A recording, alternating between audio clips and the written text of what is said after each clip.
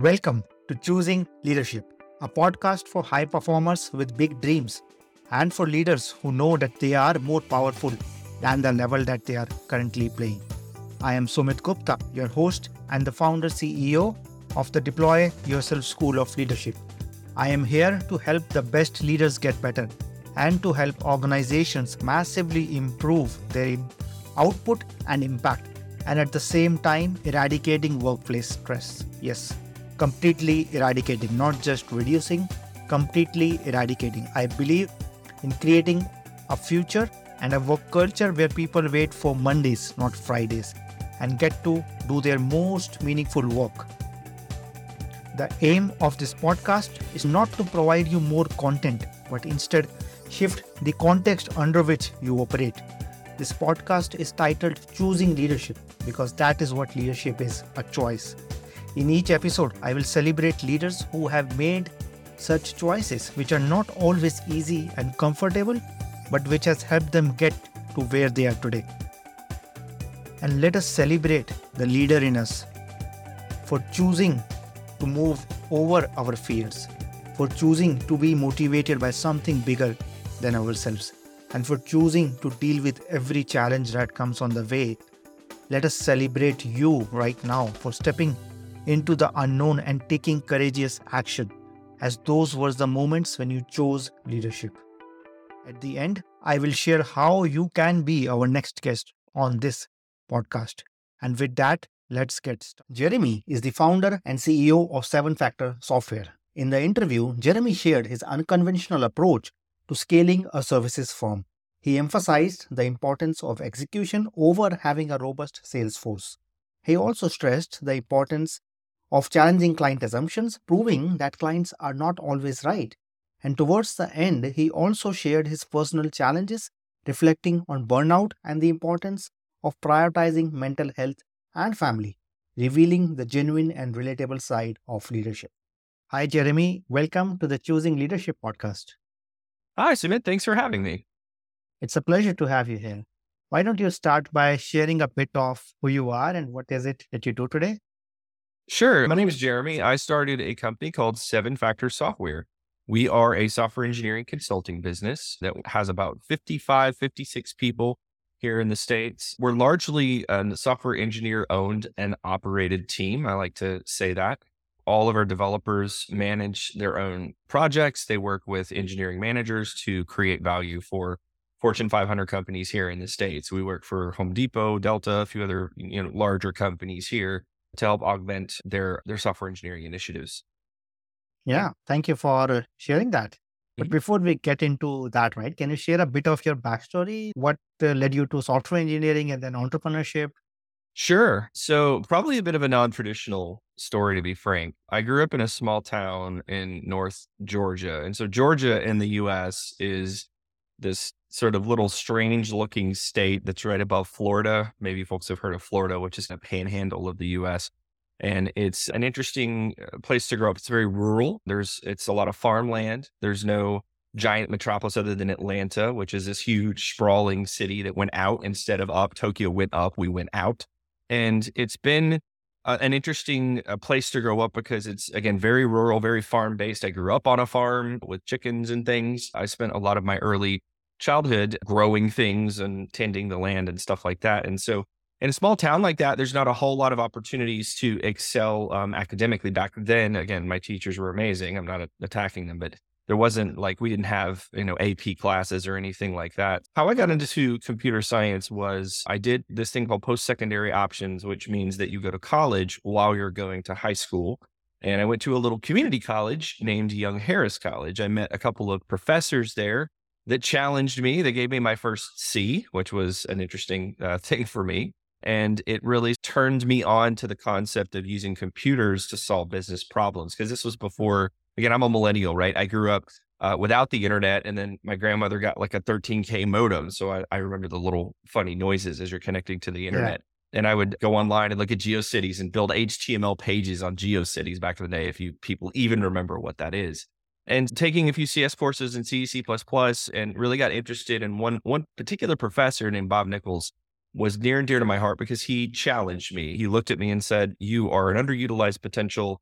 you need to go to Georgia Tech and you need to Mm. go into a field that you're passionate about. And so I did. So I applied to Georgia Tech, which may sound strange to people because most folks apply to 10 different colleges. The only college I applied to was Georgia Tech. I didn't go anywhere else. I knew that's where I wanted to go, and I got in and proceeded to launch my CS career from there. And an interesting Mm. story there is I did actually fail out of Georgia Tech. My first GPA was like a 1.6, which if Mm. anyone's ever experienced that in your life, it's an interesting thing to completely and utterly and miserably fail at something, turn around and try and pull it off. And I ended up not being able to. So I spent a summer working at a grocery store in my hometown, bagging groceries and watching all these people come in and out, and my friends who were going to all these colleges. And I told myself, what are you doing? Why are we here? Again, nothing wrong with bagging groceries. It's a wonderful profession to make some money. But at the end of the day, I wrote a letter to get back into Georgia Tech. They let me back into Georgia Tech. And from there on out, I was a 4.0 student. I really learned a lot from that failure and went on to do my master's in computing programming languages and static analysis. So a Mm. lot of really fun sort of experiences in college related to failure, which really turned me into the person I am today. Tell me more about that, right? Experiencing those moments of failure and then entrepreneurship. Where do those dots connect? Oh, yes, I'm sure. It connects very well, right? So that failure was important to me, probably one of the most important things in my life. And I have a saying, and it's silly, but I feel like people learn more through failure than they'll ever learn through success because you need negative examples to compare your success to be able to get any sort of barometer on what that success means. And me spending my high school career kind of coasting and then moving into a college that literally kicked me in the face and caused me to fail out because of the difficulty and the fact that professors were just like, we don't care. If you don't show up and do the work and study, we don't care. That was an eye opener to me that really you should focus on making yourself the person that you want to be, and you should focus on sharpening yourself as much as possible. And that includes surrounding yourself with people that will also sharpen you and challenge you to be a better person and a better human and a better leader, to be frank. How that connects to entrepreneurship again is 7-factor. We've had a ton of failures. They're not as catastrophic as Mm. getting kicked out of a college, right? I've never experienced that shutting my doors style failure, which I'm sure some of your listeners have and people you've had on the show have. And I respect that greatly because that would probably just drive me crazy to have to go through that. But we've certainly experienced several bumps on the way during the growth of our company. An example is this year has been really rough on services firms. Slalom, one of my companies I used to work at before I started this company, fantastic company, great people, laid off 1,000 people. And that was a thing that I remember when I was there, they're very focused on the people that work there, and they try really hard to provide a great environment for people, and they don't want to do things like this.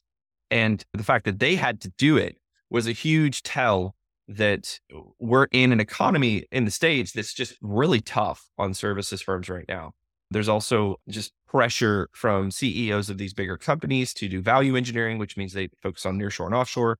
And there's just general pressure to keep your budgets close. So the first 6 months of this year, we actually lost money for the first time in the history of our company. So I had to Mm. pivot from being a peacetime CEO, if you're familiar with peacetime versus wartime CEOs. I had to pivot from being a peacetime CEO into a wartime CEO. And that's a totally different thing for me. That's a different vibe. I Yeah. spent the past 6 years growing my people and focusing on potential energy in my company. Now I have to pivot and focus solely on the kinetic energy in my company where people are delivering and executing and moving forward. And that's a difficult push because then all of a sudden you might have some people on your team that Mm. are too much potential energy and not enough kinetic energy. And you have to make a difficult decision. So we ended up having to remove some people from the crew. That hurt me personally, probably more than it should have. And that's a thing I learned through that failure, how to be more focused on ensuring the health of the organization as opposed to being laser focused on building these people up and creating this team. So Mm. now, luckily, we've got some folks in place, Alan, Sarah, Alyssa, that can work on building the business up while my focus is more on the strategy of how we're approaching the market. And through that entire arc of 7-factor, we have different arcs in the company. We call that 7-factor 3.0. That arc in the company really defined how we're going to market into 2024, which is looking fairly well right now. Yeah, thank you for sharing that. That's Sure. a journey from a peacetime CEO to a wartime CEO.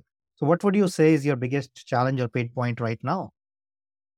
So sales, I know this is probably something you've heard 1,000 times. In consulting services, the most difficult thing is finding a partner that believes in you and you believe in them. And it's all relationships, right? People who send cold emails at services firms don't understand the dynamic of how sales work there.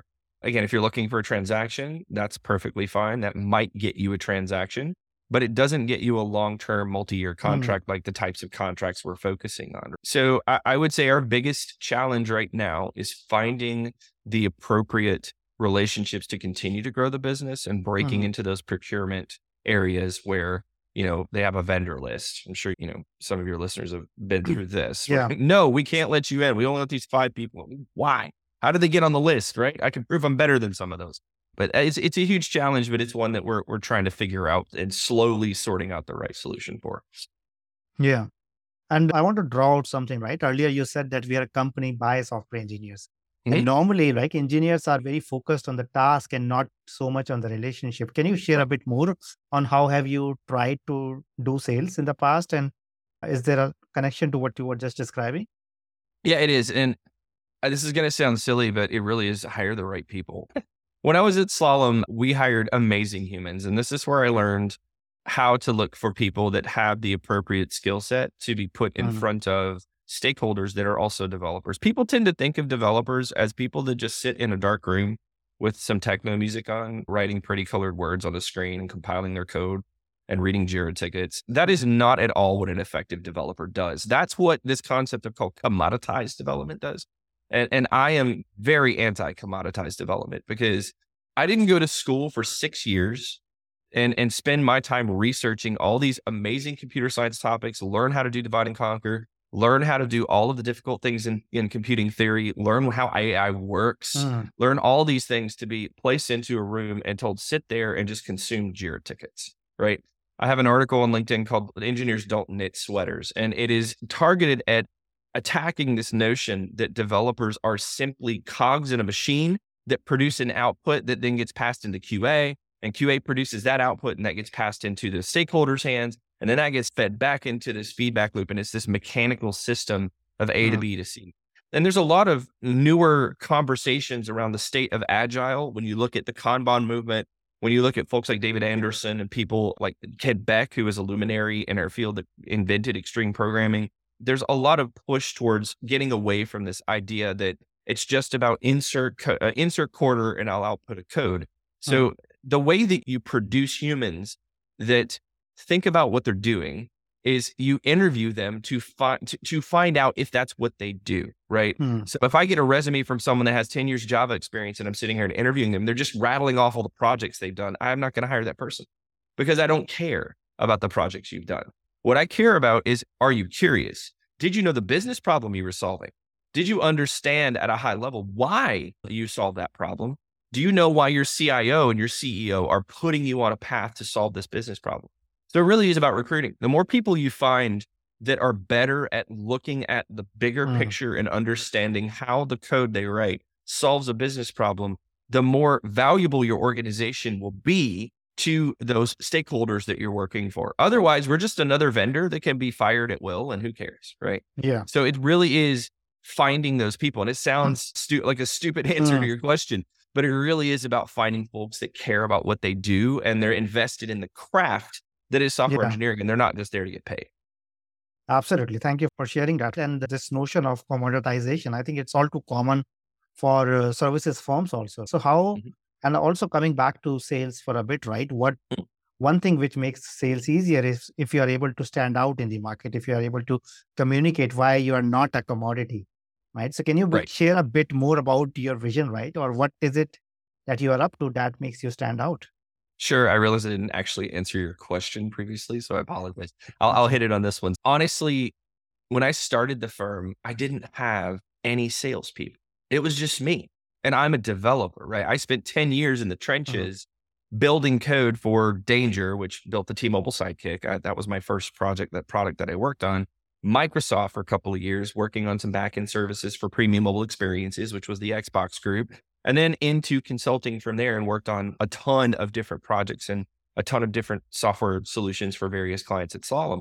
And so what that did is that proved to me that you don't necessarily have to have a really tight sales crew to build a successful services firm. Now, are you going to hit $100 million in revenue? No. Like scaling is a totally different problem to solve, but to go from zero to multi-million dollar in 4 years is how long it took us to hit the multi-million dollar mark. That was completely doable just by execution. And to answer your question specifically, the best sales you have is your execution. If you come in and client says, I have a big problem, here's my huge issue. And you're like, awesome, let's attack that. Let's dig into that problem. Let's challenge the client's assumptions. Because here, look, I'm going to tell you, clients are great, but they're not always right. There are times when a customer says X, Y, Z, and for a fact, the solution is A, B, C. So you have to bring them around to your way of thinking, which is true consulting, by the way. A commoditized firm would say, cool, we're just going to march to X, Y, Z. And then when you produce X, Y, Z and the client knows it's wrong or they figure out it's wrong, they're going to fire you. I'm sorry, it's your fault. It's not their fault. It's never their fault. It's always your fault. So working in terms of your job on the ground is to execute at the highest level to turn that into additional sales is how we have grown the company to the point to we don't have a sales force and we're at the multi-million dollar mark. We're at 50, 60 people and we're targeting to continue to grow into the next couple of years and even get to the 25, $30 million mark fairly quickly. So it really is just about execution, leveraging that good work that you did and turning it into sales opportunities through referrals, through conversations, lateral moves into a giant organization. The hardest part though, and the part that really has a bit of luck to it is finding that first big client that you can post up to. And then from there, expanding out and using that client's accolades to go and dig into other companies. So like working at Delta, for example, allowed us to turn around and call Home Depot and say, hey, we've worked for a multi-billion dollar firm. We've proven that we can do this. Will you hire us? And turns out the answer was yes. Thank you for sharing that. And just to dig a little bit deeper, right? Are you saying that you're entirely focusing on execution and growing, let's say, through referrals or those lateral moves, or are you also doing some active outreach through some dedicated like Salesforce or something like that? Mm-hmm. Yeah, we're doing complete organic growth. Now there are other ways to grow too. So this doesn't work for everyone. And there's definitely, depending on what you're trying to do with your firm, there non-organic outreach and Salesforce blast, those can work, but it's very rare for them to work for a high dollar firm like us. Again, you're paying a lot more for my folks than you do for offshore. And it's okay. That's the norm. That's how the economy works. That's how our world works, right? You're spending 120, 130, 140 USD on us, and you're spending maybe 50, 30, 40, 50 on your offshore and your nearshore. We don't even compete with those two ideas, right? So you're hiring a consulting firm like mine because we're adding value at the top line. We're focusing on business problems. We're helping people understand why they're doing what they're doing. And we're providing super high level execution, people that are really amazing, that they would have a hard time hiring on their own, right? As far as sales go, that sells itself once you get in the door. And then from there, as you mentioned, it's all about lateral moves. It's all about referrals, because when a CIO sees that we walk in and we crush it, we do a really good job, he's going to tell his friends, he or she, or they're going to tell their friends. And that's great because it means I don't have to do much work on sales. I just have to show up to the sales calls and make sure I have the right case studies and focus on, again, providing value. Now, we are pivoting towards the more cold outreach these days, but it's not emails. Emails don't get you anywhere in 2023. What gets you somewhere is showing up to a conference and having a conversation. It's providing our silly YouTube channel, right? 7 Factor, we're on YouTube and we have this thing called Dev Better, where we talk about a challenge. I have David Linthicum, who was the chief cloud officer of Deloitte, on my show a couple of weeks ago in the episodes out there to help CIOs understand, here's what you need to do in order to solve some big cloud problems. So you want to position yourself as a thought leader. That way your inbound from a cold perspective is people looking at the media and the content that you put out there. That's our differentiator. That's how we've approached the problem. And it's really helped. I've had several people say, hey, I saw you at Dev Better. It's a cool show. Let's talk. Let's see if there's a way for you to work with us. Yeah. Thank you for sharing that. I think what you're trying to do is not just becoming a thought leader, but I think bringing a very new set of conversations around either software engineer or engineering or around sales, right? So it's as business partners, as somebody who works not just on providing a software, but on partnering with you and helping you grow your business, right? From Mhm. you as a CEO, but also from your engineers who you're hiring for exactly the same thing. Mhm. So thank you for sharing that. I think that's a conversation that is so much more needed. And it will obviously make your sales easier, but it has a wider impact in establishing yourself as a thought leader, as you said yourself. Yeah, and I guarantee you, if you ask any successful services firm, I have friends over at a company called Galantis out in Ukraine Mm, before all that stuff happened, and God bless them. But they approached it the same way. They had one big client that they worked with, and they just grew from there, and they do good mm, work. And this is an yeah. example of an offshore team doing it correctly. There are other offshore teams, I'm sure, and nearshore teams that have done it correctly, where they've approached one Mm, single client, they do really good work for that one single client, and then they eventually diversify from there. Now, the yeah. hard part and the thing that people need to focus on is that diversification, because you can ride one big horse, right? You can ride that one giant horse to the Yeah. point that the founders are able to exit and make a ton of money, but you're not building a successful business that will continue Mm, once you exit. If you yeah. sell to a PE firm or however you decide to end your career at this firm this baby that you've grown up into an adult, right? Mm, So it's important to think in terms of diversification, long-term value, brand image. These are things that are important to a services firm. And I learned this at Slalom, right? They're fantastic at this. They're a great company to go and copy what they're doing because mm, they're just so good at it. yeah. So having said that, right, to standing in 2023, what do you see are some big opportunities ahead for you? In 2024, what we're looking towards is that the economy in the US is hopefully going to have a correction and that we're going to be able to start tapping into the relationships that we focused on this year. We pivoted our entire year away from a growth year to really two words. I like to use single words to describe our direction or mission for a particular year or a quarter. And for us this year is retain and rebuild. Spending the first 6 months of the business being not making any money or breaking even puts us in a situation to where we have to think about different ways and more innovative ways to lift our bench, for example. So we came out with the 7-factor force multiplier program, which is a way for us to have our engineers work for nonprofits and startups around cost. So we don't lose money, and these other companies gain a lot of accolade. They gain really good software engineers that can do really cool things for them and grow their business, which in turn turns into more relationships, right? Because you do a thing for a charity for free or at cost, and they're going to tell their friends. That's just how it works. So the retain rebuild idea is where we're focusing on retaining our talent because we can't lose people. Your product as a services firm is every human being that wakes up and clocks in and works on your client projects. And if you do not realize that, you are not going to succeed in building a high quality firm. You will build a revolving door of human beings that come in, work for a couple of months, and leave when they get 50 cents more from the other guy. Mm, That does not produce value for your clients. So retaining our humans and focusing on how do we keep people here despite the fact that our financial situation is a little bit flat and we're not going to be able to pay bonuses and all these amazing things that we want to do. How do we keep people here? And that was a huge focus for this year. And rebuilding. The rebuilding piece is looking at our existing client base. Some of them have contracted, obviously, for those economic reasons. We want to rebuild relationships with those clients and look to 2024 and build the connections that we need to so that when that budget breaks free in 2024, we're ready to mm, scale. And additionally, hiring a small bench, which is again a bit counterintuitive when you're not making a lot of money. Why are you mm, adding additional folks to your team? We need to ensure that when we get to 2024, what always happens in an up year is we'll get through Q1 and Q2, and the Q3 clients are like, I have budget to spend. And all of a sudden we're scaling. Like in 2022, we scaled by 30 people over the course mm, of like literally 3.5 months. It was absolute insanity. And I never, ever want to have to go through that again. So instead, we're thinking in terms of strategically, what is a mm, bench number that makes sense so that when we go into 2024, those opportunities that we've cultivated this year result in fruit, right? Think of it as we're gardening, right? We're mm. planting our seeds, we're watering our seeds, we're creating value, we're building our Yeah. rapport, we're working on things like Dev Better, like this Mm, podcast. Thank you for having me. And having all these conversations with these business leaders to ready us for 24 when we can step in and meet the needs of our customers. mm. Yeah, thank you for sharing that. And also that metaphor of gardening, right? I think you earlier mentioned that you grew up in a farm. So one thing which I would like to address is coming back to your role, right? You said Mhm.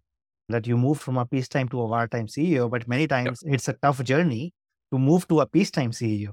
right? So can you share how have you Yeah. invested in your own growth as a leader? How have you cultivated, maybe using that metaphor of gardening, how have you Yeah, for sure. Love it. cultivated in yourself? And now as you grow, how are you supporting other leaders in your organization to grow and become the leaders that your organization needs in the future? That's an awesome question. So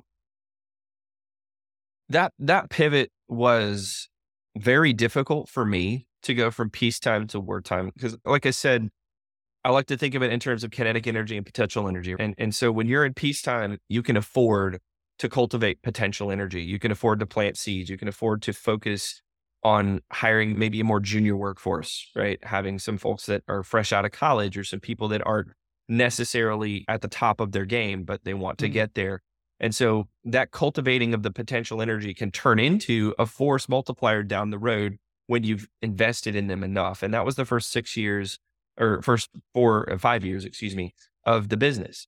That pivot into wartime was a bit harsh for me because I tend to be more of a people focused person. I am an introvert, by the way, but I do prefer to think through the human element of what we're doing and why we're doing it. I started this company because I wanted to build a software engineer owned and operated consulting firm because I mm, think that we're good at that. Like, again, a subset of our developer population. And I think I can teach the vast majority of even that subset that are not naturally talented at relationships. You can teach how to interact with other people.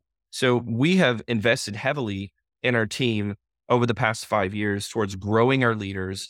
We have mostly promoted from within. So all of those mm, engineering managers that I have been promotions from within, where I've spent a ton of time with them and worked with them and ensured they're learning the things they need to learn and given them, again, exposure to clients and exposure to failure because mm, it's okay to fail. Again, put you have to put guardrails around it. You don't want a catastrophic failure that results in lots of money being lost, but you want to develop an environment where an individual can fail and then pick themselves up and learn from that and mm, focus on pushing them towards, okay, what did we learn from this mm, interaction?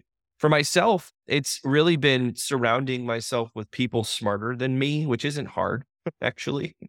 And it's finding folks like there's a couple of CEOs of some services firms that exited, or a couple of CEOs from product firms that exited and moved on with their lives. And I just got mm, hooked up with them through friends of friends. And I just hold on to them for dear life. And I'm like, please mm, don't leave me. I need to talk to you. I need to understand how this particular problem should be solved. And I think, there are a lot of CEOs. You look at like Elon Musk and all the people out in the world, there are a lot of people that just act like they have everything figured out. And they come to the table with this sort of confidence mm, and sometimes arrogance that can be a slightly abrasive. I certainly am not that person. I have always been a very healthy skeptic of my own actions. mm, And I think that check valve has made me more successful as opposed to walking in and slamming my fist on the table and saying, I know what's best, do what I say.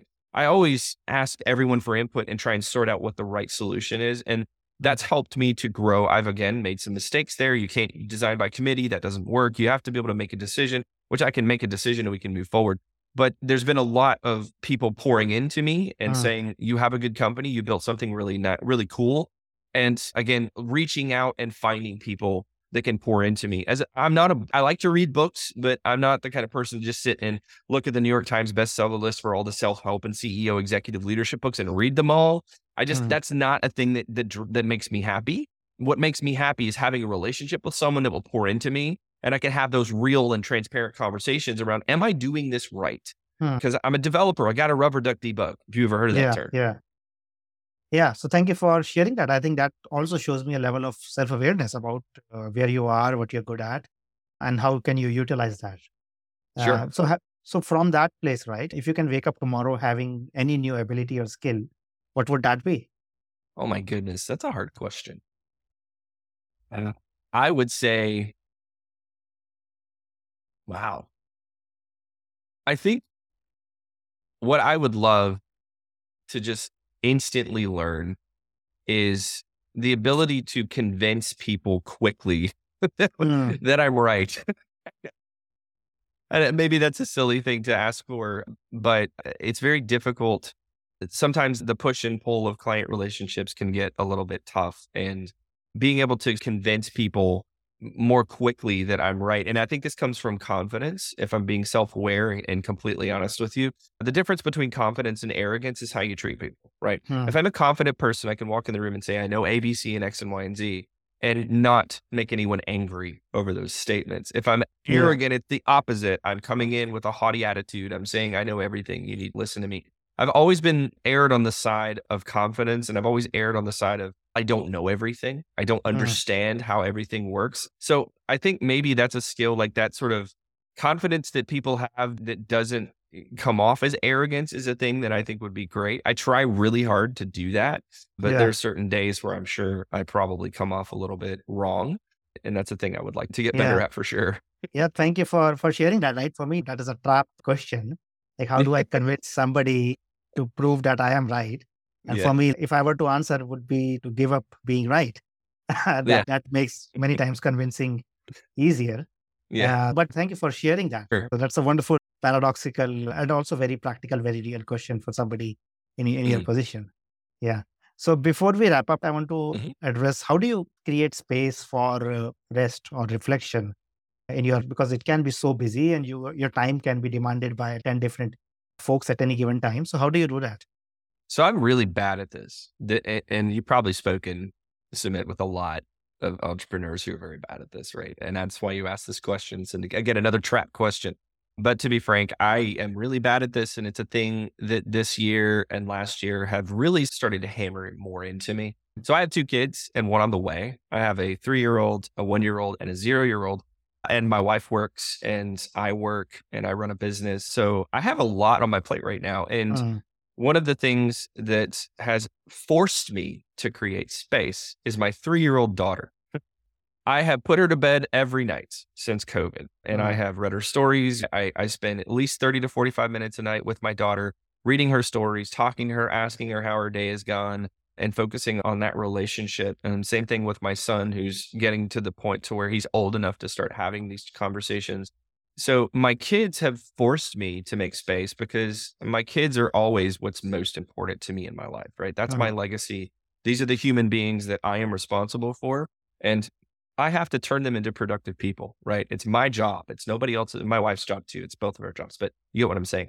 Like my responsibility to my kids are to ensure that they are growing up in an environment that helps them be better people and to have the empathy, the emotional intelligence, and just generally the good naturedness that Mm. I want to see in the world. What I want to see in the world is people that are more agreeable and that just work together better as opposed to this sort of divisive nature of how humanity is right now.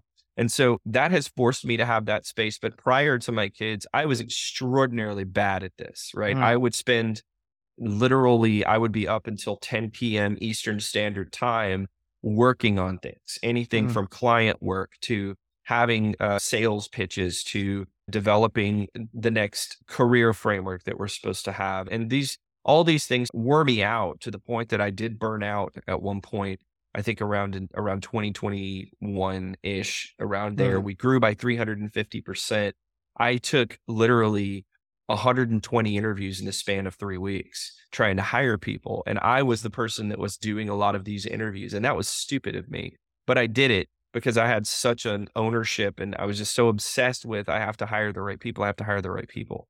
And so that burnout really reset me as well and said, dude, you need to stop. You need to find people that you can delegate to that can execute on these needs. And Mm. luckily now in 2023, I have my team. I have Alyssa, Sarah, and Alan, and they're the three folks that I'm spending all of my time with to help pour the vision out of what the company's supposed to do, help them focus on what our goals are and what our targets are, and grow them into the next level leaders Mm. that they need to be, while all the same telling them you need to rest, right? Yeah. Don't do what I did. Don't obsess. And again, entrepreneurs out there, it's your baby. I get it. You Yeah. want it to succeed.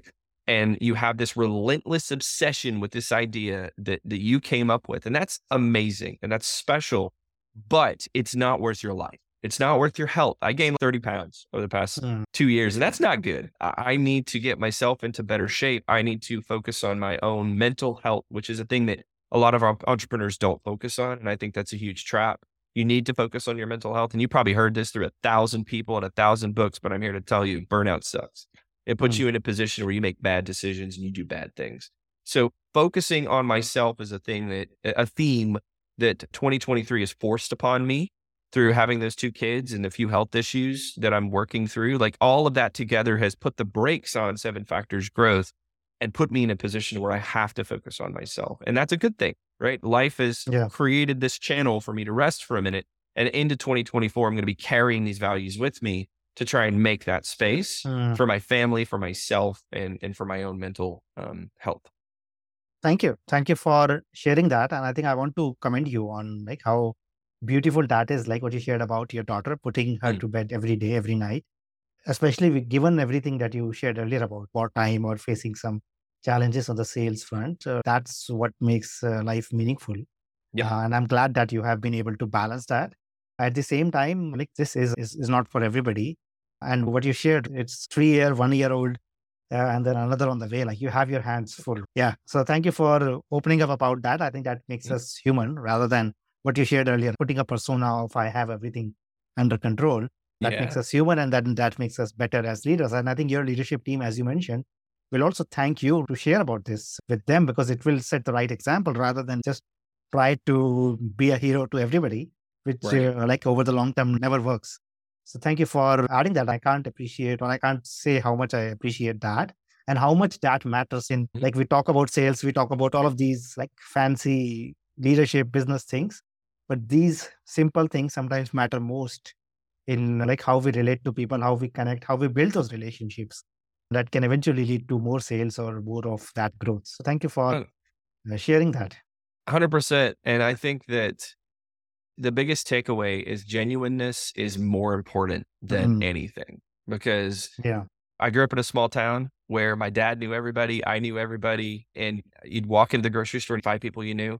Like that's that sort of connection, that genuine connection Mm, between other human beings, to me is what really creates value, right? From it doesn't matter what your firm does. It mm, doesn't matter what your product does. If you have a genuine connection with other human beings, then you can produce something from that, right? yeah. And like you said, I am who I am. This is who I am. If people don't Yeah. like me, cool. There are 1,000 other people out there you can go talk to. But to me, like my mission in life is to build other good human beings, not just to build Mm, a company that creates value for clients, but to show people that if you all just talk to one another and yeah. communicate and focus on what you're trying to accomplish as a team, you'll probably be more productive Mm, than if you were to just go at odds and do the whole toxic department versus department nonsense. But thank you for having me on, by the way. I appreciate yes. the opportunity to tell my story, and I appreciate you Yeah. and And thanks for what is the best way for anybody to reach out to you, find out more about what you're up to? sure. I would say first is connect with me on LinkedIn, and I'm not going to my website 7factor.io, but at the same time, connecting with me on LinkedIn, you're going to get an exposure to all of the content that we put out, which is Mm, way more important. And check us out on LinkedIn, the company 7 Factor Software as well. Alyssa is my marketing director. She does an awesome job of putting together all the articles that we've put out into the ether and collating like our Dev Better series and all that kind of stuff. So that's the best place to reach out to us. And I'll always connect with you on LinkedIn. I have rarely said no because I mm. believe, again, that that connection is the force that we're looking for. Thank you. Thank you, Jeremy, once again for sharing your story, sharing everything that lies ahead of you. And as we end, I want to wish you all the best for all the success that lies ahead for you. Thanks, Sumit. You too. It was a pleasure. That's it for this episode of Choosing Leadership with Sumit Gupta. I choose leadership every time I record this podcast, and I invite you to do the same. I invite you to design a life of joy, meaning, pride, and satisfaction, not just for yourself, but for everybody around you. If you got something out of this episode, would you share this episode on social media? And if you know somebody who would be a great guest, can you tag them on social media to let them know about the show? And if you are a leader who wants to acknowledge how far you have come and have big dreams for the future, please reach out to me to be a guest on this podcast. And I love seeing your posts and guest suggestions. This is what I do most naturally, to lovingly and gently provoke you, to help you see your own light, to help you see what you are already capable of. To make sure you don't miss any episodes, go ahead and subscribe. Your thumbs up, ratings, and reviews go a long way to help promote the show, and it means a lot to me and my team. If you want to know more, go to deployyourself.com and subscribe to my newsletter or follow me on LinkedIn. I want to thank everyone who contributed to making this show a reality, and I want to thank you for listening. Always remember that you are enough, you are loved, and you matter. This is Sumit. Until next time, keep choosing leadership.